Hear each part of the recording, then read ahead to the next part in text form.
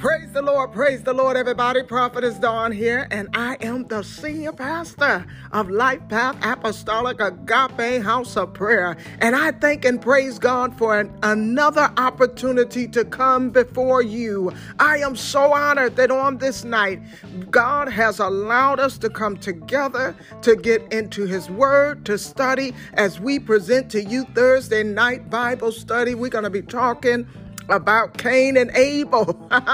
We're going to talk about Cain and Abel now.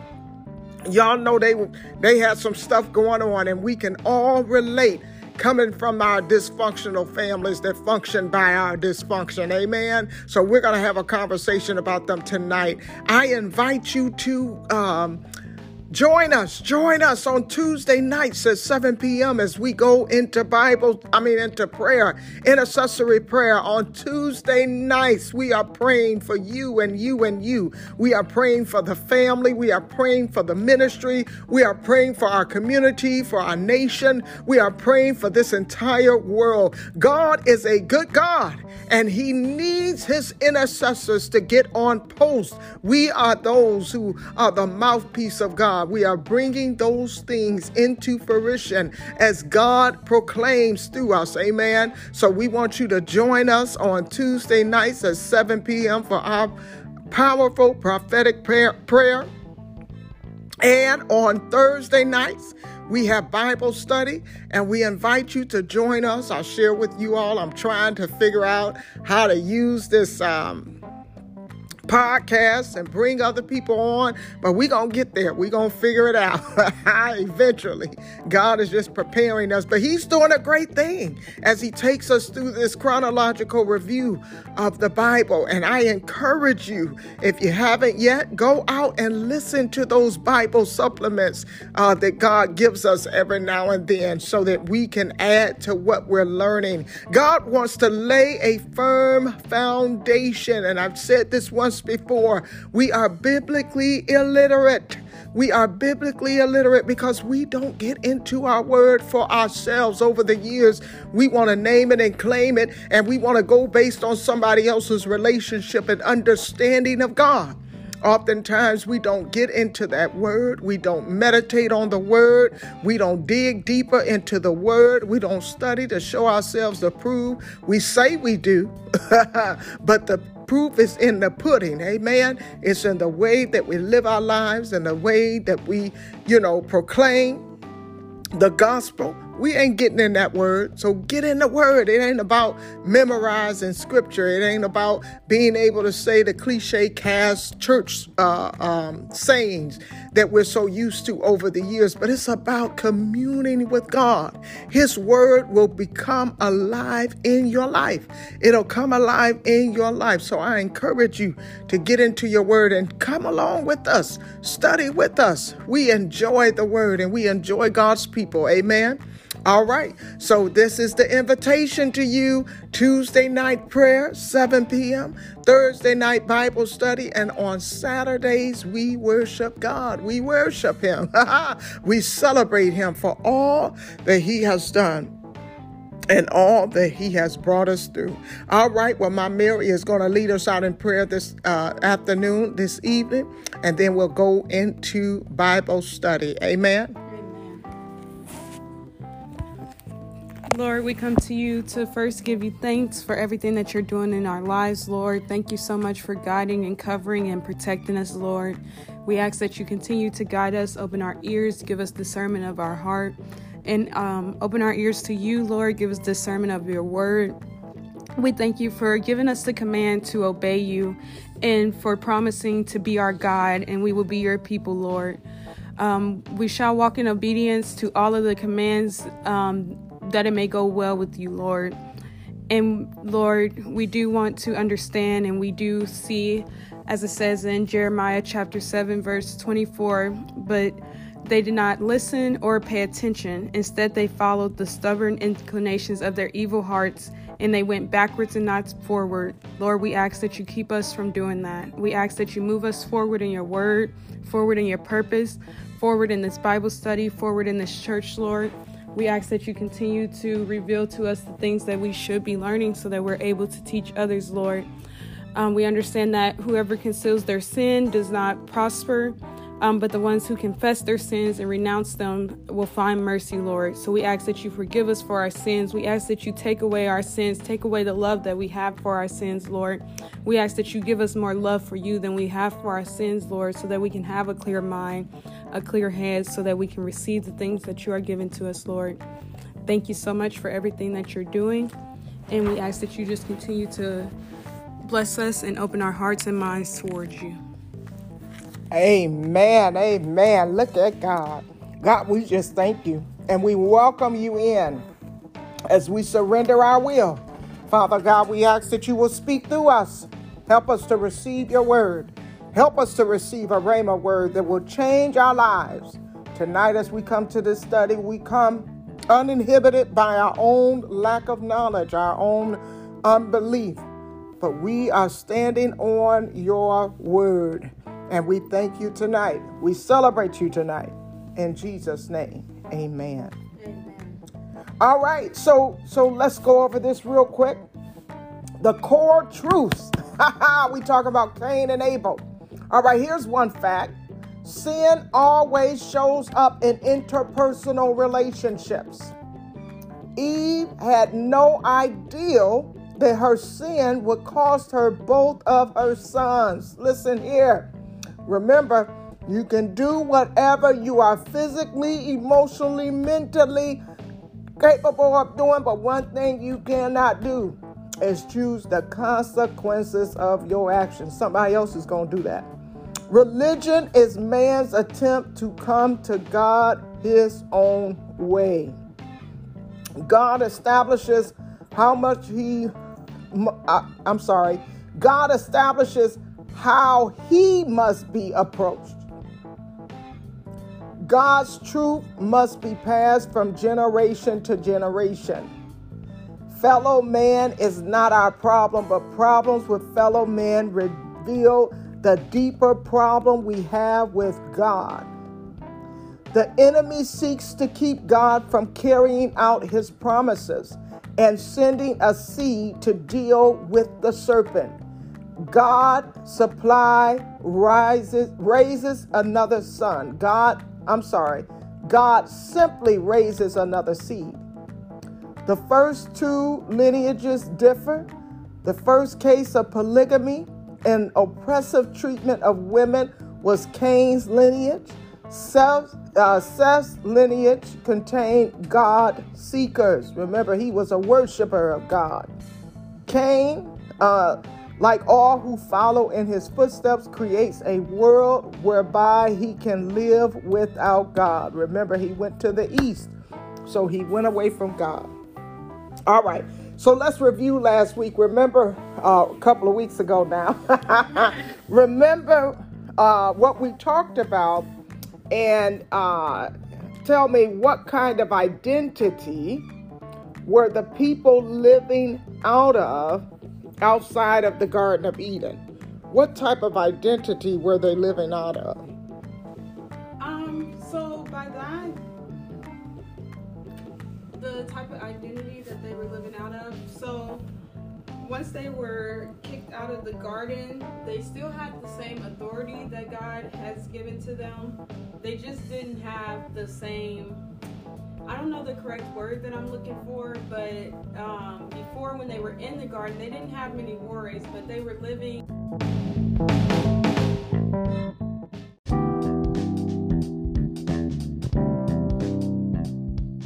Okay, so it cut us off because the alarm went off. But anyway, so you said they were living out of what identity? So they were living out of the identity of, once they left the garden, they had revealed themselves to good and evil. So they were living out of the identity, not through the innocent eyes that they had before when God was shielding and protecting them. They were living in the real world now, so they were living out of that type of identity. Amen, amen. They were living outside of their Christ identity, their God identity, the identity that God had given them. He had declared what his creation was. He said, let us make them in our image. And when sin set in, when iniquity caused them to sin, they began to see themselves and live and walk out of their own self-identity, which caused shame and other things. I love how the passage talks about the sin and how that sin that Eve committed, that she had no idea that it would cost her both of her sons. Adam and Eve and their two sons, Cain and Abel, lived outside of the Garden of Eden because of the sin of Eve and Adam. They were all separated from God. There was no way that they could invent a way to approach God. Only God can make it possible, or could make it possible, for them to come to him. God told Adam and Eve what to do. So even after they sinned, God told them what to do if they wanted to approach him. Remember, when they were in the Garden of Eden, they were walking side by side with God. But when they were kicked out, now you lost that direct contact. I'm laughing because at some point you have to separate people from you. They cannot have direct contact with you. And I had to make a very hard decision several months ago. You no longer can have direct access, because if you get direct access, to me it causes me more problems. But anyway, that's the same thing with God. God said you can no longer have direct access, but you can have access, and I will tell you how to approach me in worship. And so he told Adam and Eve how to approach him, and they told their sons. And so they instructed them on what had to happen in order for them to come to God, that they must bring a lamb as the sacrificial gift to God, and they would have to kill the lamb by shedding its blood. The blood of an animal cannot wash away sin, but God required the animal sacrifices. He wanted to remind them that the payment for sin is death. He wanted them to remember that they would die and be punished eternally unless God himself saved them. And if they agreed with God that they were sinners and that only God could save them from eternal punishment, that they must bring a lamb and kill it, and as God commanded them to. And this was a sign that they believed him, because God is holy. He hates sin, and he demands that it be punished with death. The Bible teaches that sin requires blood to be shed. This is a foundational principle of the Bible. In Leviticus 17 and 11, the word of God says, "For the life of the flesh is in the blood, and I have given it to you upon the altar to make an atonement for your souls. For it is the blood that maketh an atonement for the souls." In Hebrew 9 and 22, the word of God says, "And most all things are by the law purged with blood, and without shedding of the blood is no remission or forgiveness."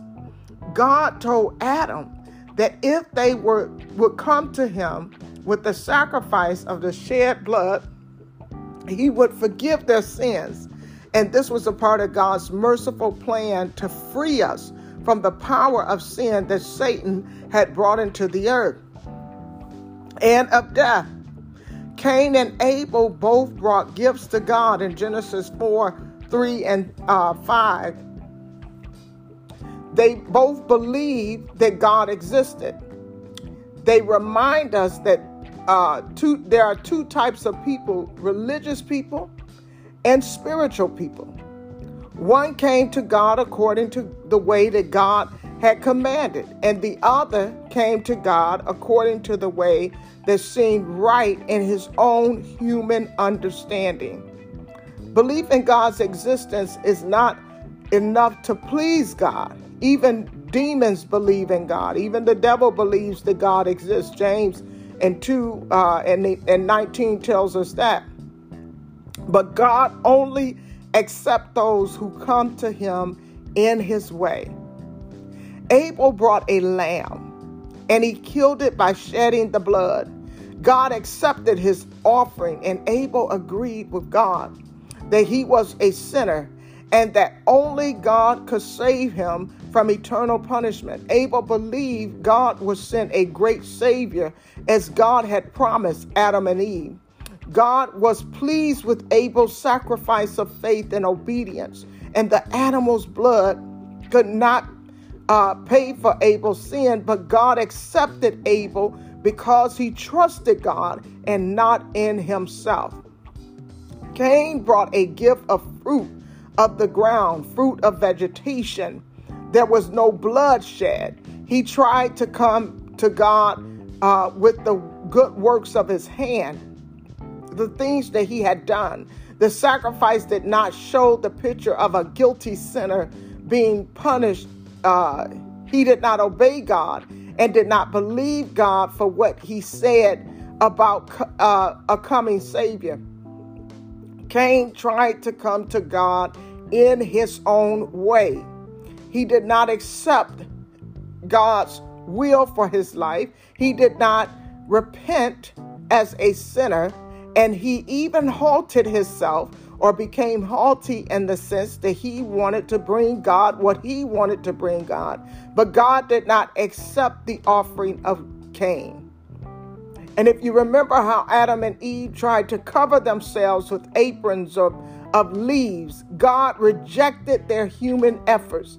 He shed the blood of animals. Remember, we learned that to make clothes for them, an innocent animal.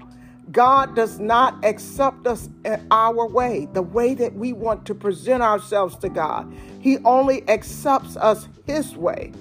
A few good works cannot pay for sin. We think that we can pay for sin by doing a few good things. Sin is so terrible that it can only be paid with a terrible death of bloodshed. And that's what Jesus did for us. God talked with anger against Cain in Genesis 4, 6, and 7. Even though Cain would not obey God, God still loved him. And he tried to convince him to come in the proper way and the appropriate way.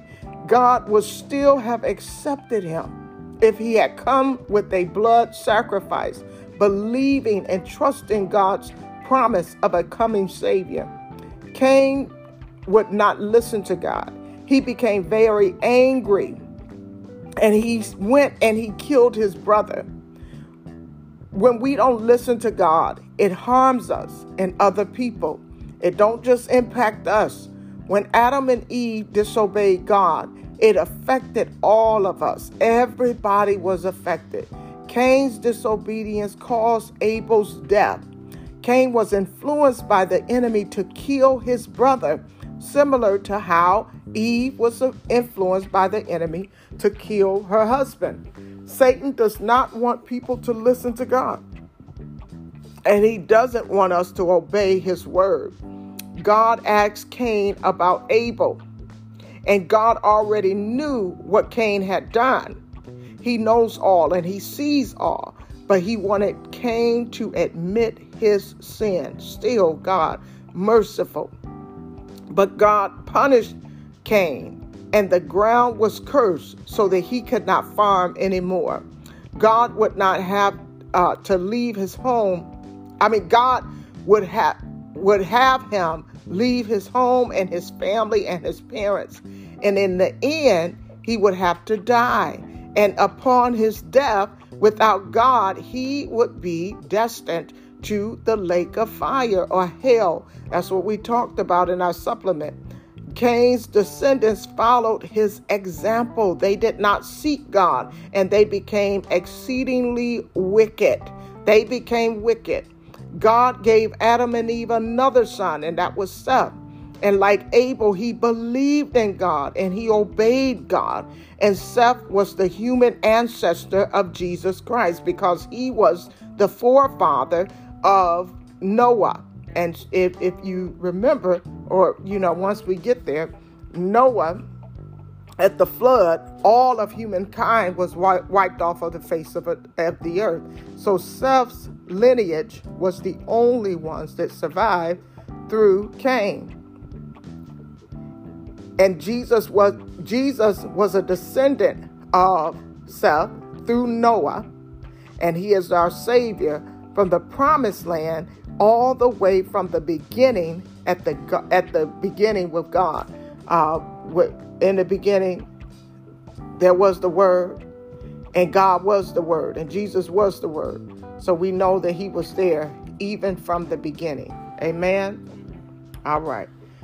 So let's get into our study. If you want to pull up Genesis 4, chapters 1 through 16, and we're going to talk through the passage and talk through a few things.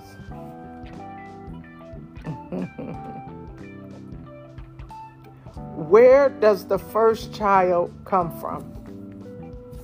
Where does the first child come from? We go back to Genesis chapter 4. It looks like Cain came from Adam and Eve.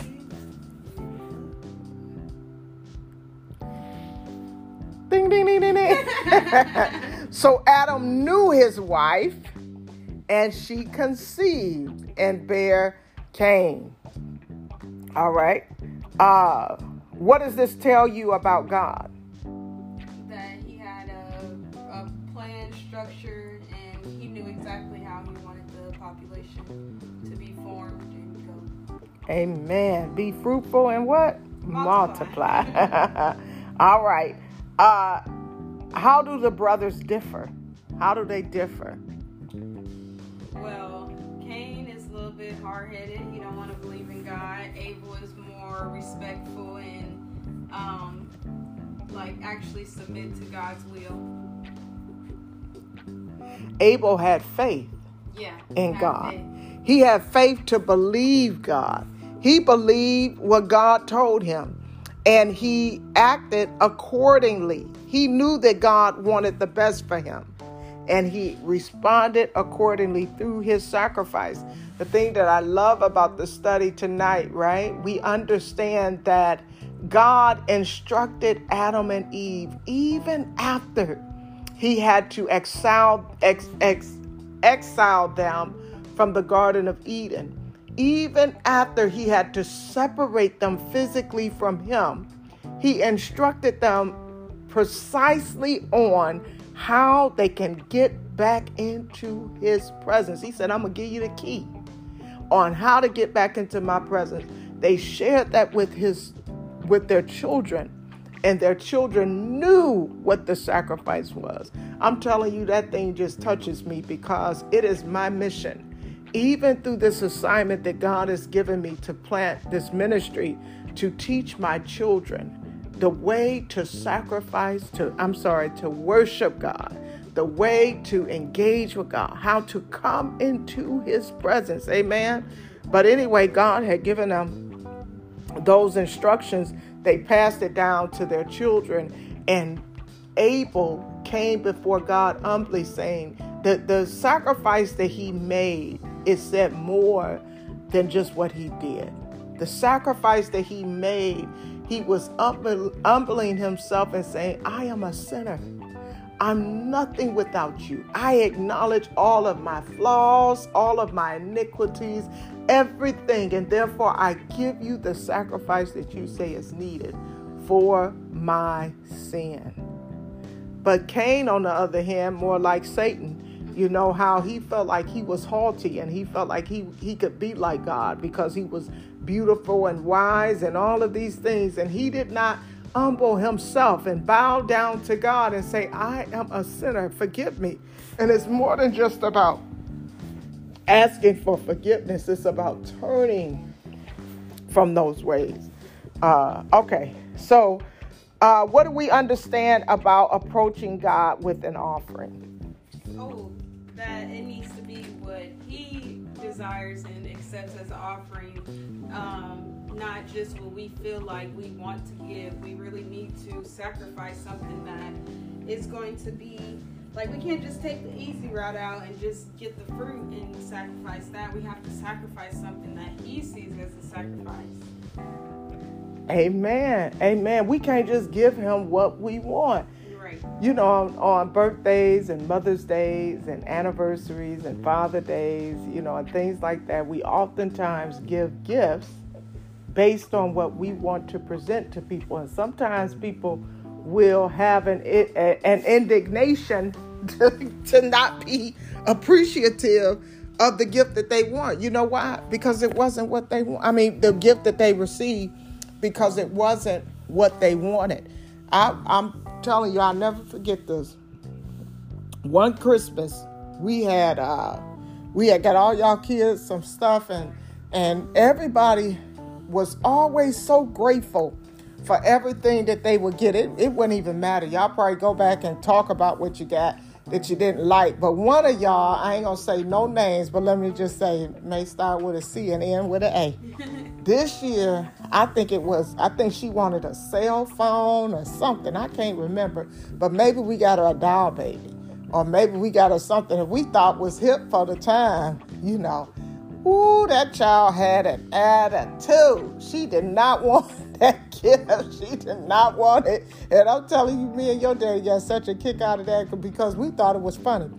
But the same thing that happened with her is what happened with God. We didn't inquire with a kid on what you want for Christmas. We just said, hey, we're going to get you what we can afford to give you. God don't work that way. We can't just bring Him anything. He wants our best. He wants our best. He wants the first fruit. He wants what we have, that we sacrifice, a real sacrifice. Amen. All right. Let me see. What's the next question? How do they know how to approach God? I would say from their parents teaching them. Yep.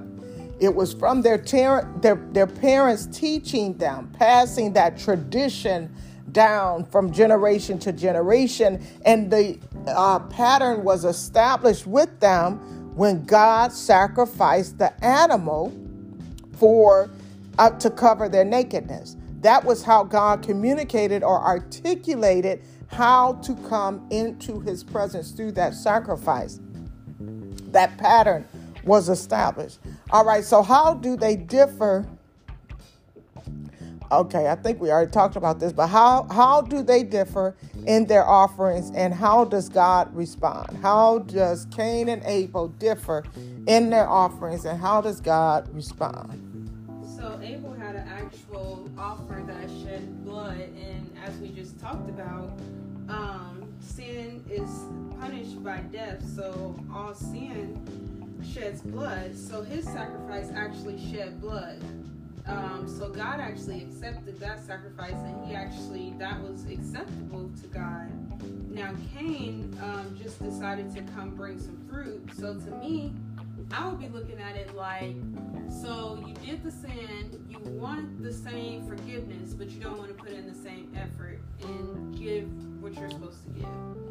Amen. And another way to look at it is Cain gave his best. So he looked around, he said, well, look, this is the best I got to give. I'm going to give you this, even though this ain't what you asked for. This ain't even what we supposed to be bringing you. But this is the best I got to give you. Abel gave God's best. He gave God's best. And all God wants from us is that we give what? His best through us. You know how I pray a lot of times, God, forgive us for sin, seen and unseen, that we may stand through your righteousness. It is by God's righteousness that we stand, and it is by His gifts that we provide the sacrifice. But He's given us the gift. So Cain gave his best, and Abel gave God's best. All right, let's see. What is this question? What does Abel understand about approaching God that Cain doesn't? Exactly what you said, that he needed to bring brought his own best. Yep. That he's given us instruction and the plan to have a substantial covering for our sins. God is the only one who can define what can cover our sins. The iniquity that causes us to sin can't cover our sins. Our own thinking. Now just imagine. Now I don't know how I would have been during that time, but I wouldn't have thought no leaves would cover me up. Now that didn't even make no common sense.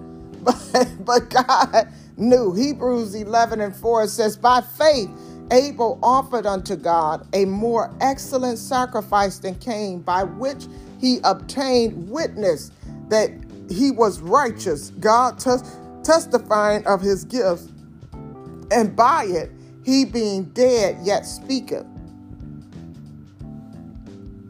How could Abel make an offering by faith? God said Abel made the offering by faith. He had faith in God. He had to have faith in God. And we see this recurring throughout the Bible. It says, what does this tell you about God? What does this tell you about God?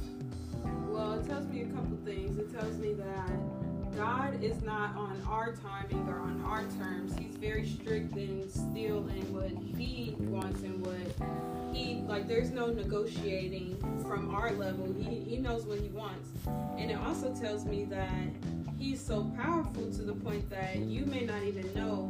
Like you said, Cain gave his best, Abel gave God's best. So God was able to advise him what it was that he was looking for. That's how powerful God is. He'll tell you exactly what you need to do. You don't have to go really hard searching looking for it. If you listen to him, he'll tell you exactly what you need to do. Amen. How does God confront Cain?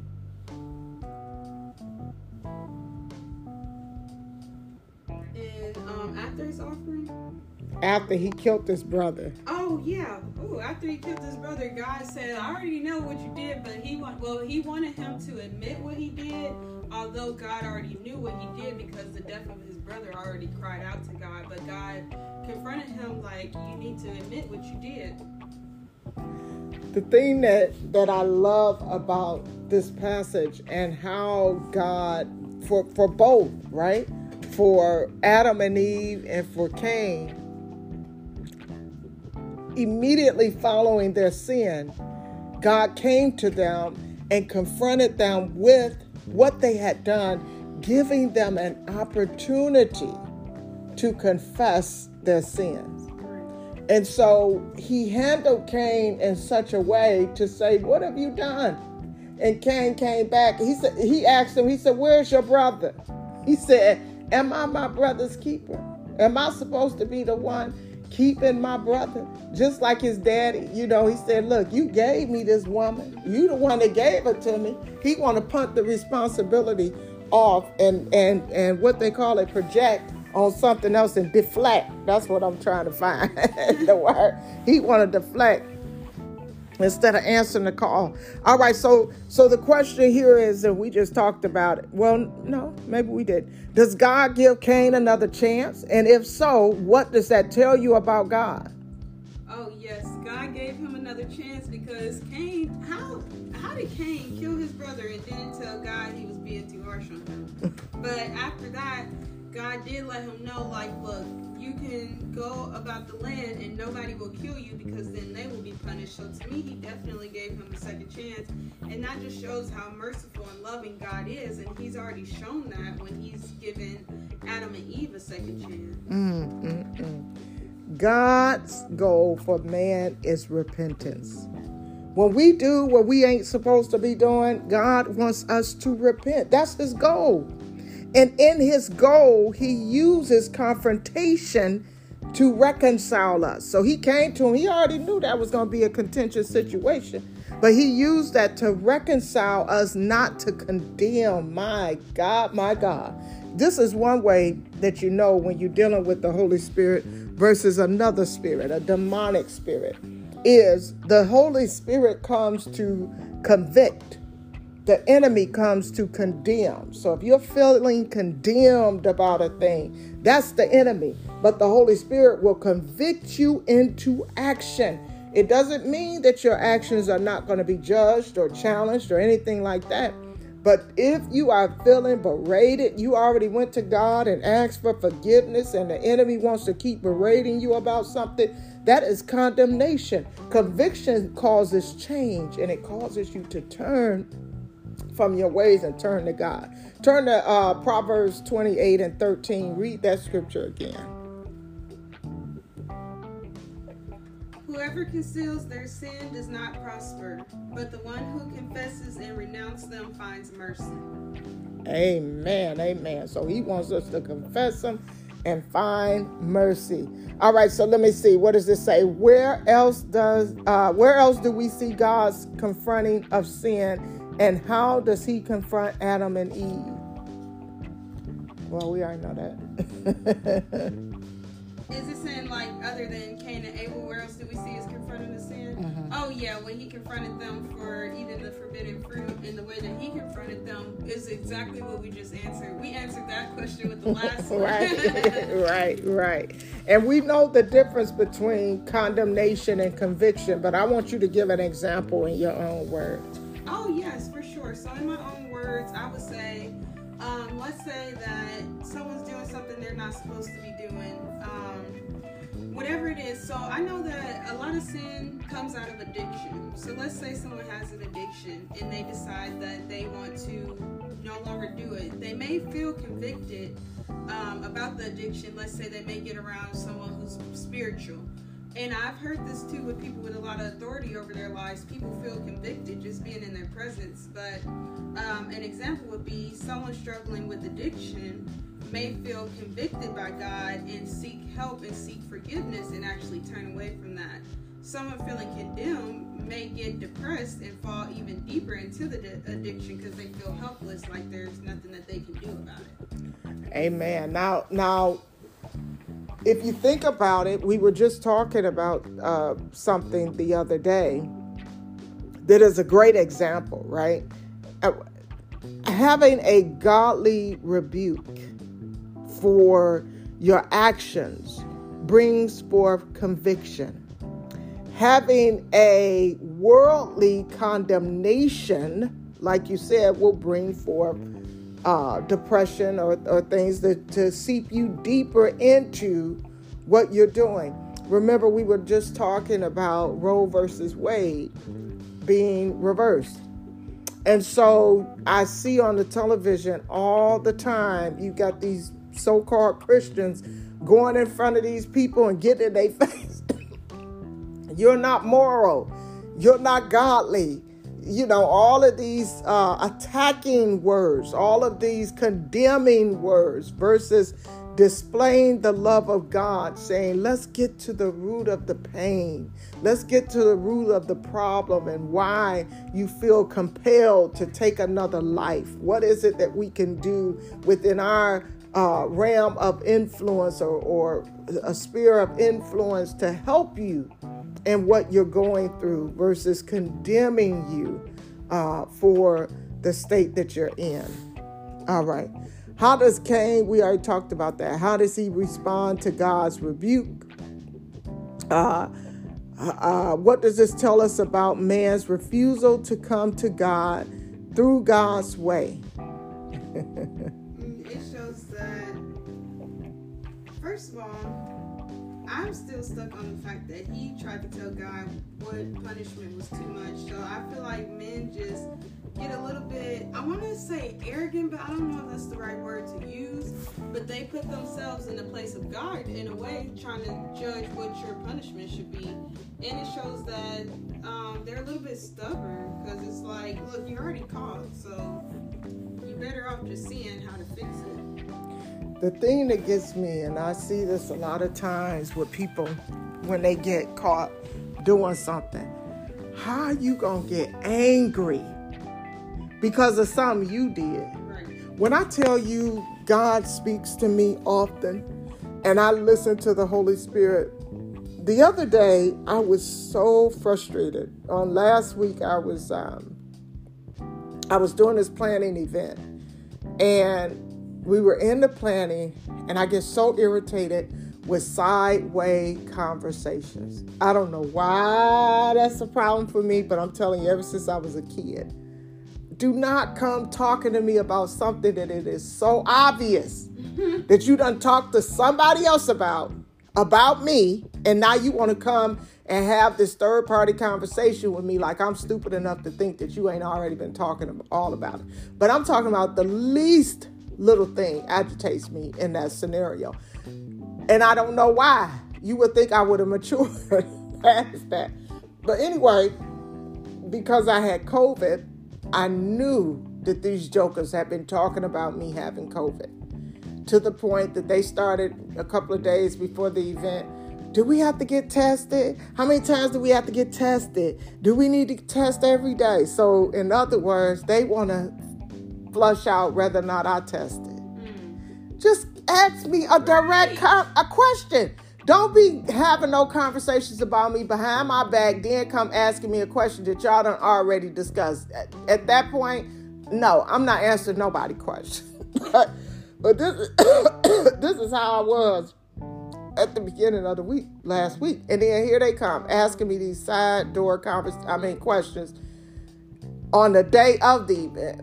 Oh, well, do we need to wear our masks? Do we have to, do the nurses make us test today?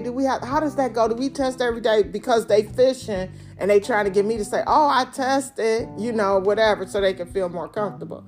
I'm like, oh, and I'm telling you, I literally left that day I was fuming. So much had happened that day that went right and went wrong, and so many things more potent than that. But that one little thing just pissed me off. I'm telling you, I was on my way home. I was just like, oh, these people get on my nerves. The next one that asks me a question, I'm telling you the truth. I ain't gonna cuss, but I'm telling they better not ask me again. And the Holy Spirit just so politely spoke it into my spirit and said, if you never would have opened your mouth, they never would have known. And the follow-up is what was so profound. You can't get mad at something that you caused.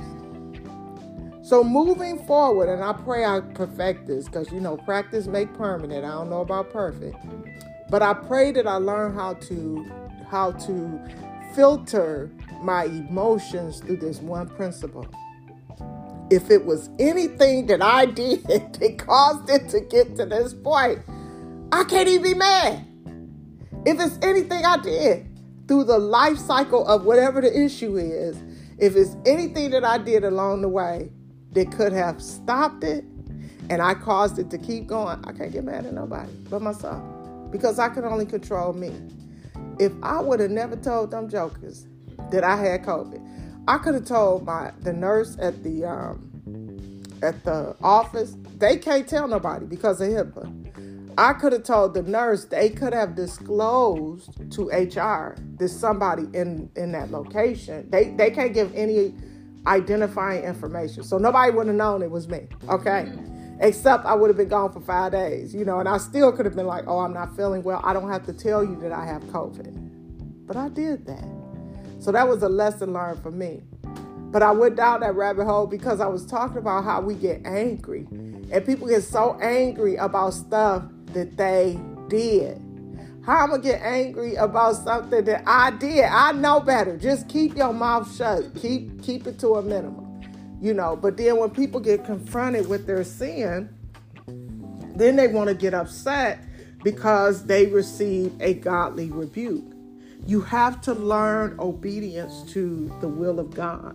You have to learn to come subject to the obedience of the Holy Spirit. And God will use his people to help to bring forth conviction in the things that we do. And guess what we do? Lord, forgive me. Help me to do better next time. Not, do I look like I'm my brother's keeper? Who you think I am? Right. You gave me this woman. What do you think? No, that's the wrong attitude to have. All right, let's see if we got any other good questions. All right.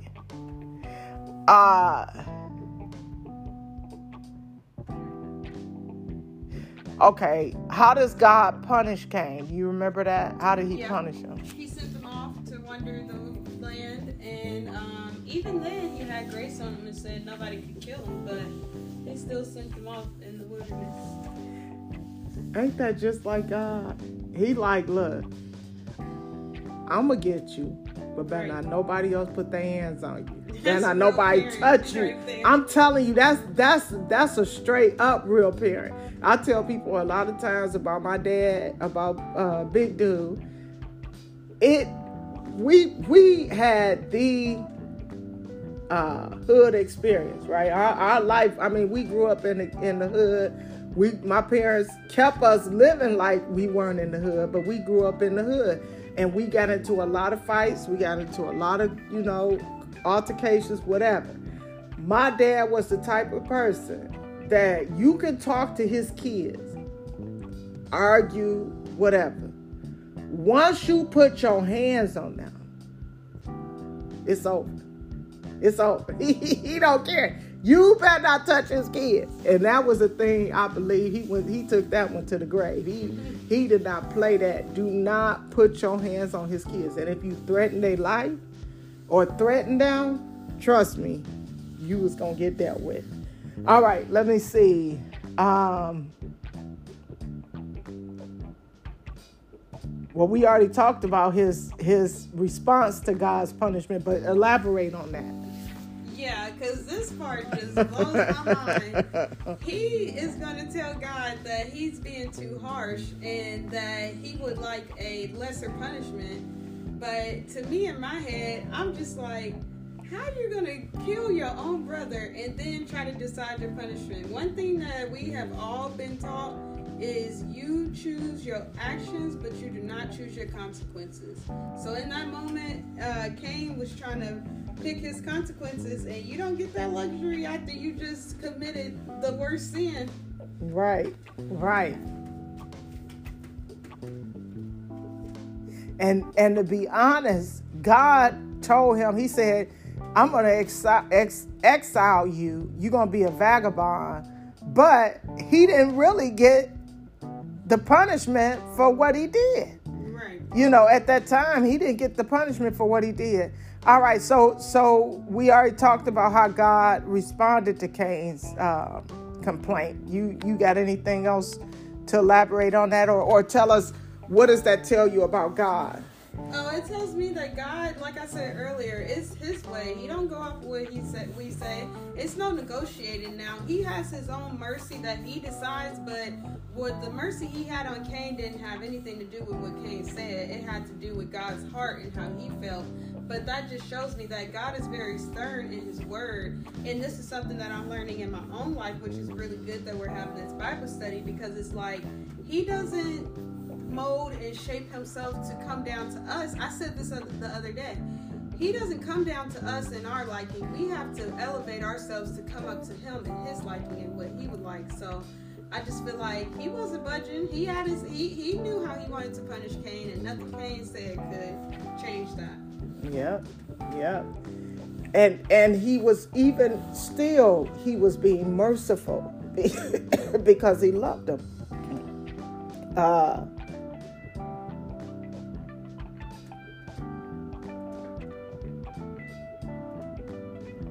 I'm gonna skip this one because we already talked about this. Some of these questions are redundant. So, all right.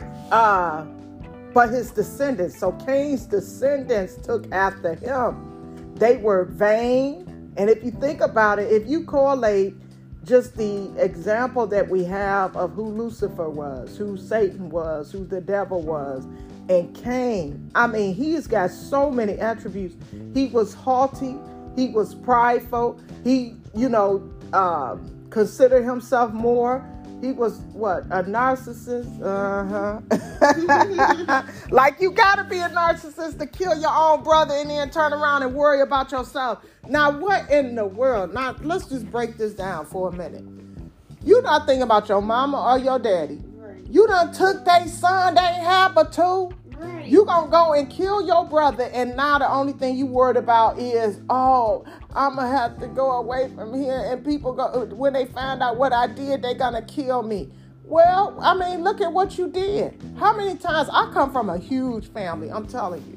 And the thing that aggravates me the most about the family dynamics that I come from, or the dysfunction in which we function in, is that they have a reverse way of thinking about what is good, righteous, and what is not. And in their minds, because of the structure of our, the social construct of our culture, within our culture, which is our family dynamics, they see kindness and sensitivity and emotions as being weak. So they consider me to be maybe the weakest link, not even understanding that is my power. That is my strength.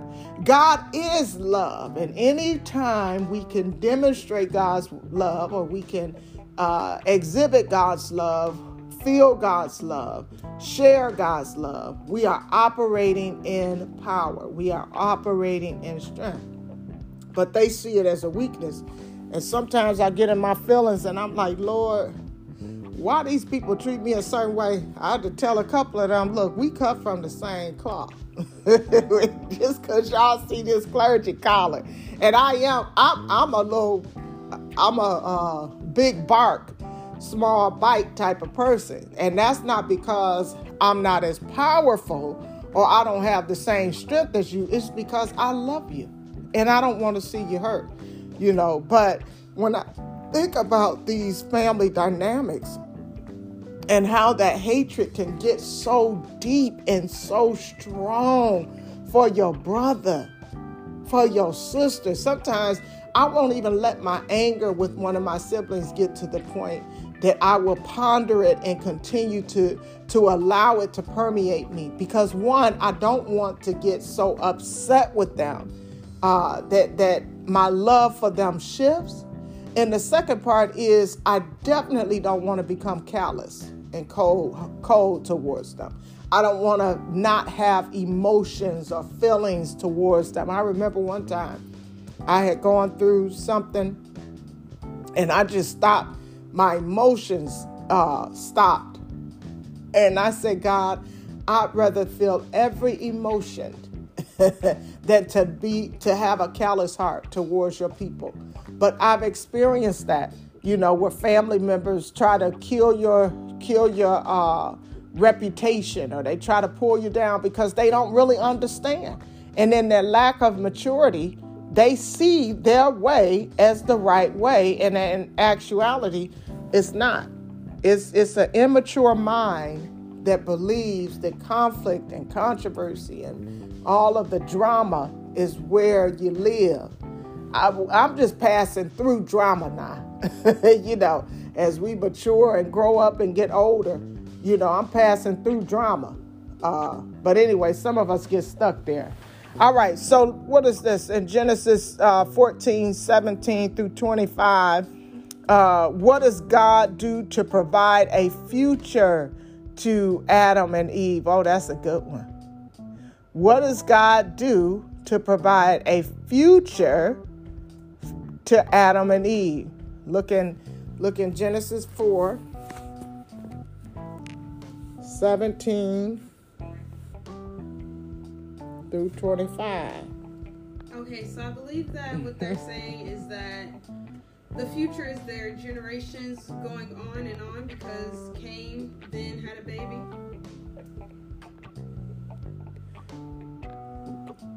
Go a little bit further down. Yeah, and then so Cain had a child and named the city after his child Enoch. Or go all the way down to the last one, the last verse. Okay, and then Enoch had his son. Oh, I said 4:17 through 25. Yep. What did God do to provide a future to Adam and Eve? Chapter 4:17 and 25. Oh. No. Chapter okay, I'm 4. Sorry. I'm so sorry. So yeah, God gave them another child. Gave him another child. And who was that child? Seth. And then who was Seth? Who was Seth's child? Now, Seth, I know Noah came from Seth's bloodline. And then what happened? What happened to everybody outside of Noah? Outside of Noah, everybody was lost in the flood. And they got wiped out. And then as a result, Jesus came through that bloodline. And so God fulfilled his promise through who? Seth. He said, I'm going to send a seed to destroy the enemy. And that seed was Jesus, and it came through Seth. All right, so let's see. But to your point, the scriptures that you were reading about how they named these cities, they named these places after themselves, they were haughty. And see, they were making gods of themselves. Seth made a worship. He taught his family how to worship God, I was about to say he made an altar, but he didn't. He worshiped God. Okay. I just gave that answer. What does God promise to do to Satan through Eve's seed? In Genesis 3:15. What is significant about Seth's birth? The fact that he is Noah is a descendant of him. Mm-hmm. All right, so let's go to Genesis 5:1-5.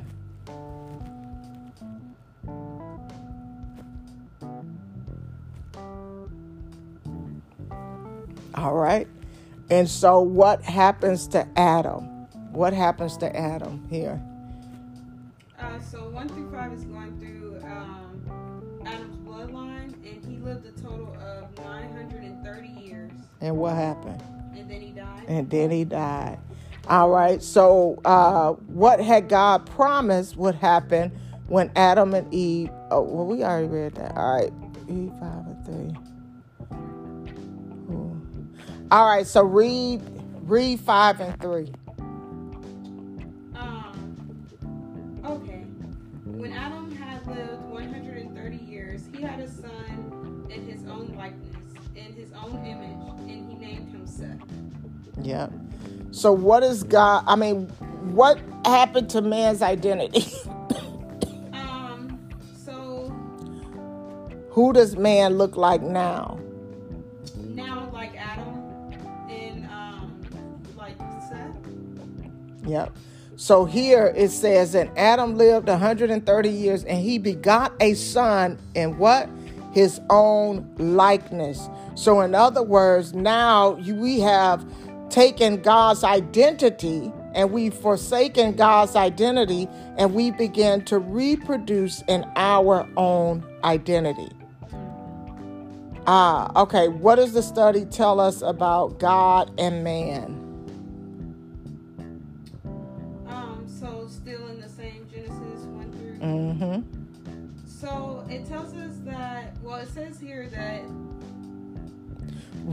I want you to start at 1 and read all the way to 5.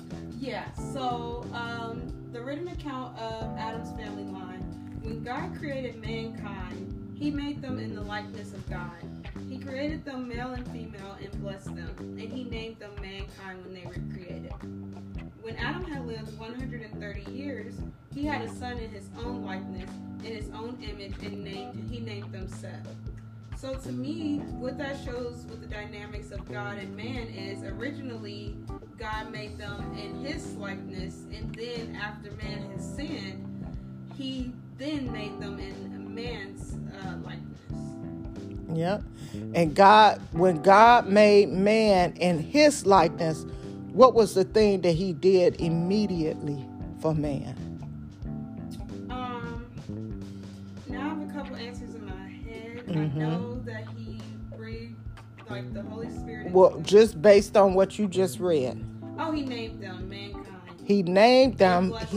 He blessed them. He gave them an identity. God gave them identity. He named them, and then after he named them, he bless them. That's the difference between man and God. See, God is the only one that can give you identity and turn around and bless you. All right. What is the natural response to our sin? What is our natural response to our sin? My personal opinion would be like feeling ashamed. At times, I think at least for me, I can say at times our natural response is, you know how people always say, well, God knows my heart. Yeah. He knows where I'm at. He wants me to be happy. He knows the things that I'm going through. But no, God does not want us, nor does he permit us to sin. And the closer we get into our word and the closer we get to him, the less likely we'll sin as we get into a relationship with him. All right. Where do we see God exhibiting a pattern of behavior? What does he teach us about himself by the way he treats Adam and Eve and Cain and Abel? Okay, where do we see God exhibiting a pattern of behavior? Okay. And what does he teach us about himself by the way he treats Adam and Eve and Cain and Abel? So God's pattern of behavior definitely is showing mercifulness, like showing mercy and grace on us. He's not going to sugarcoat it. He's going to confront you and make you tell the truth of what you did.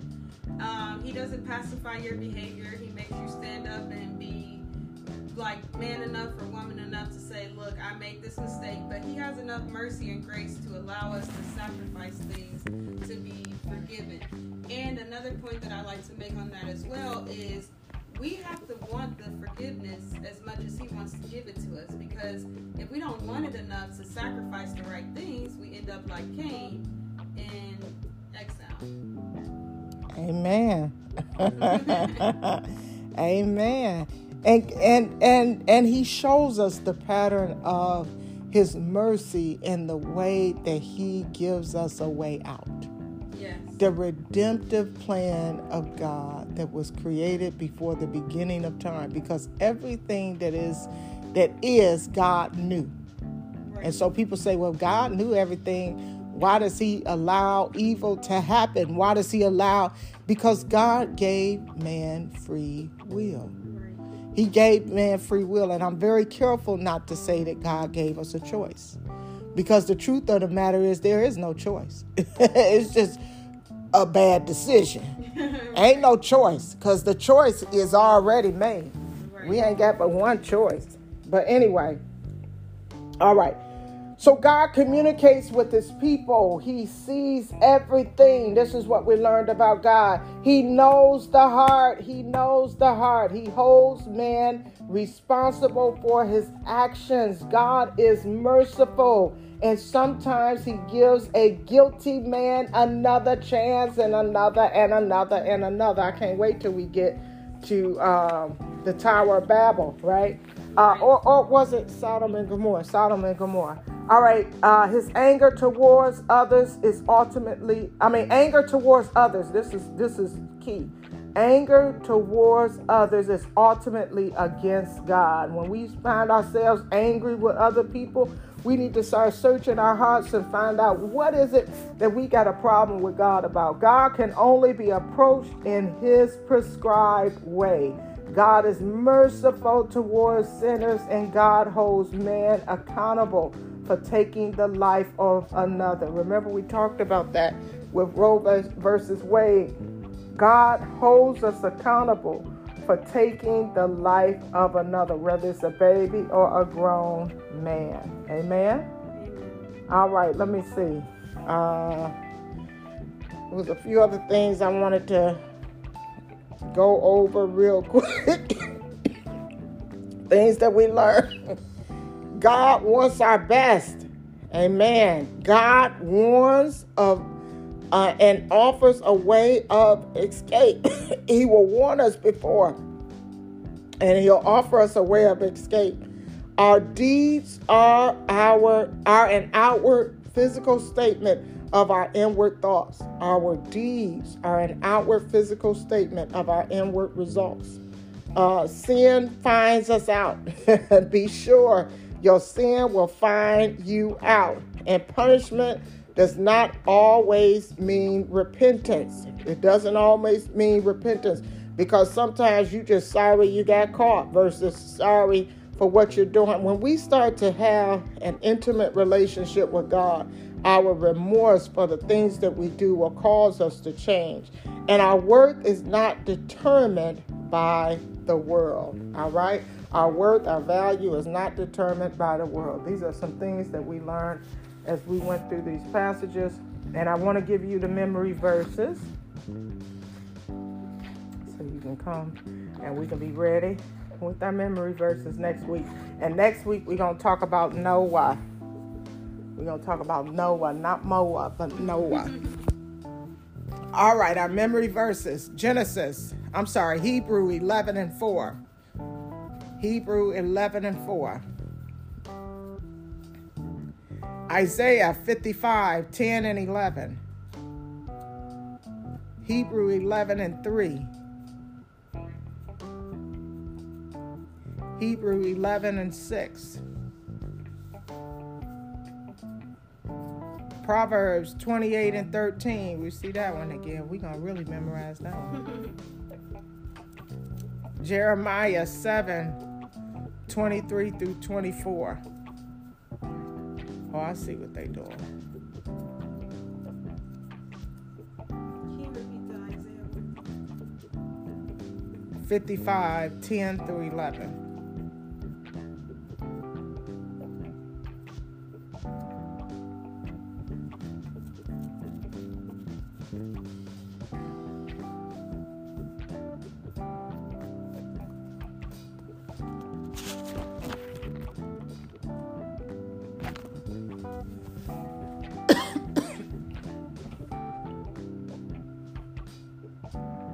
Got them?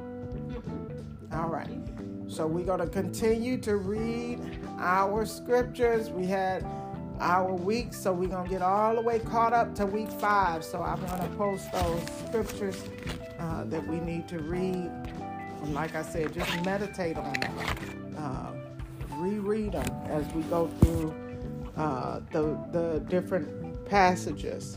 And I just want you to say a final word and let me know in what way did God speak to you through the story of Cain and Abel. I feel like God definitely spoke to me, and I feel like I'm so grateful, and I just love this Bible study so much, especially where I'm at, 23 going on 24 years old. I feel like this is like really eye-opening to me, but the way that God spoke to me today with the Cain and Abel story is the way that he spoke to me today with the Cain and Abel story is the fact that God chooses the punishment. We don't get to pick our punishment, but he will be merciful. Also,